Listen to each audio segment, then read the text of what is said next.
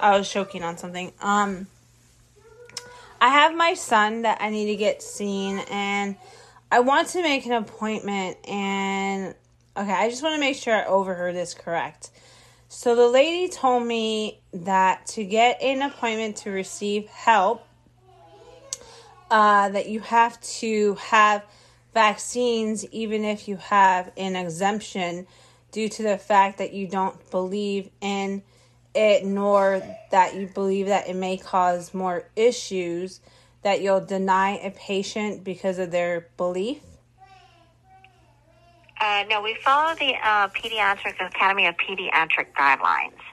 So with that being said, what happens is because we take compromised patients here as well, and also cancer patients, along with NICU babies, they do require to have specific vaccinations before being considered a patient.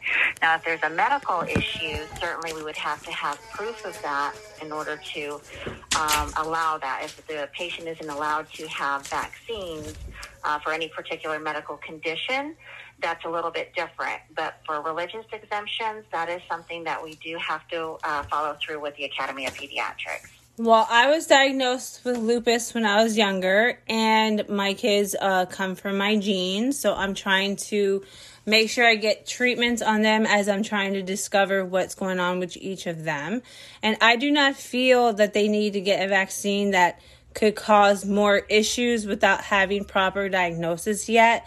So to me, I feel that that is a medical issue of the reasoning of why I'm not taking my kid to get a vaccine, and I want my kid to get help behavior-wise because he does have possible maybe ADHD or some type of psychiatric issue. I don't know. I'm not a doctor to that extent.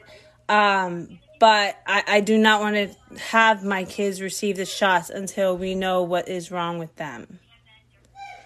Right. I understand your circumstances and your situation, but unfortunately they do have to follow within the pediatric guidelines, which every pediatric office should be following those same guidelines. So we just have to, because of our compromised patients here. I would hope that you would understand our predicament and situation here as well with our patients. We want to make sure everybody, of course, is safe within the practice. Now, certainly if there is something that, your provider, your pediatrician feels, they want to discuss further in some kind of clinical note of some sort that, is stating that it is something that, you're under the circumstances that you're telling me, certainly that is something that can be reviewed, but I can't guarantee that would have to be under the physician's discretion. Okay, so let me call my doctor office and find a way to get something that's medical clearance to be able to be seen by you, because I do not want to be forced a vaccine that has 50% chance of life threat, seizures, and all these other issues that can cause, and having me with lupus has a sensitivity to things like that, and having kids, you don't know what your kids get from you, so definitely I will have to check in on that. Thank you. Yeah, so you're welcome. Not a problem. Just let us know if you have any other further questions. Thank you very much. You're welcome. Okay, so I think that is totally wrong. I want to get help for my kid as he's constantly screaming, throwing tantrums, and just acting completely different than the other children. And sometimes you need help in life because the life is not easy.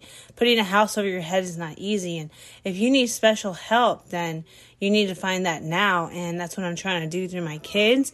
But I do not believe in this vaccines. And I do not believe that everybody should take it because some people have certain chemicals in their body that can cause an issue with it. And the thing is, you don't know if that's you.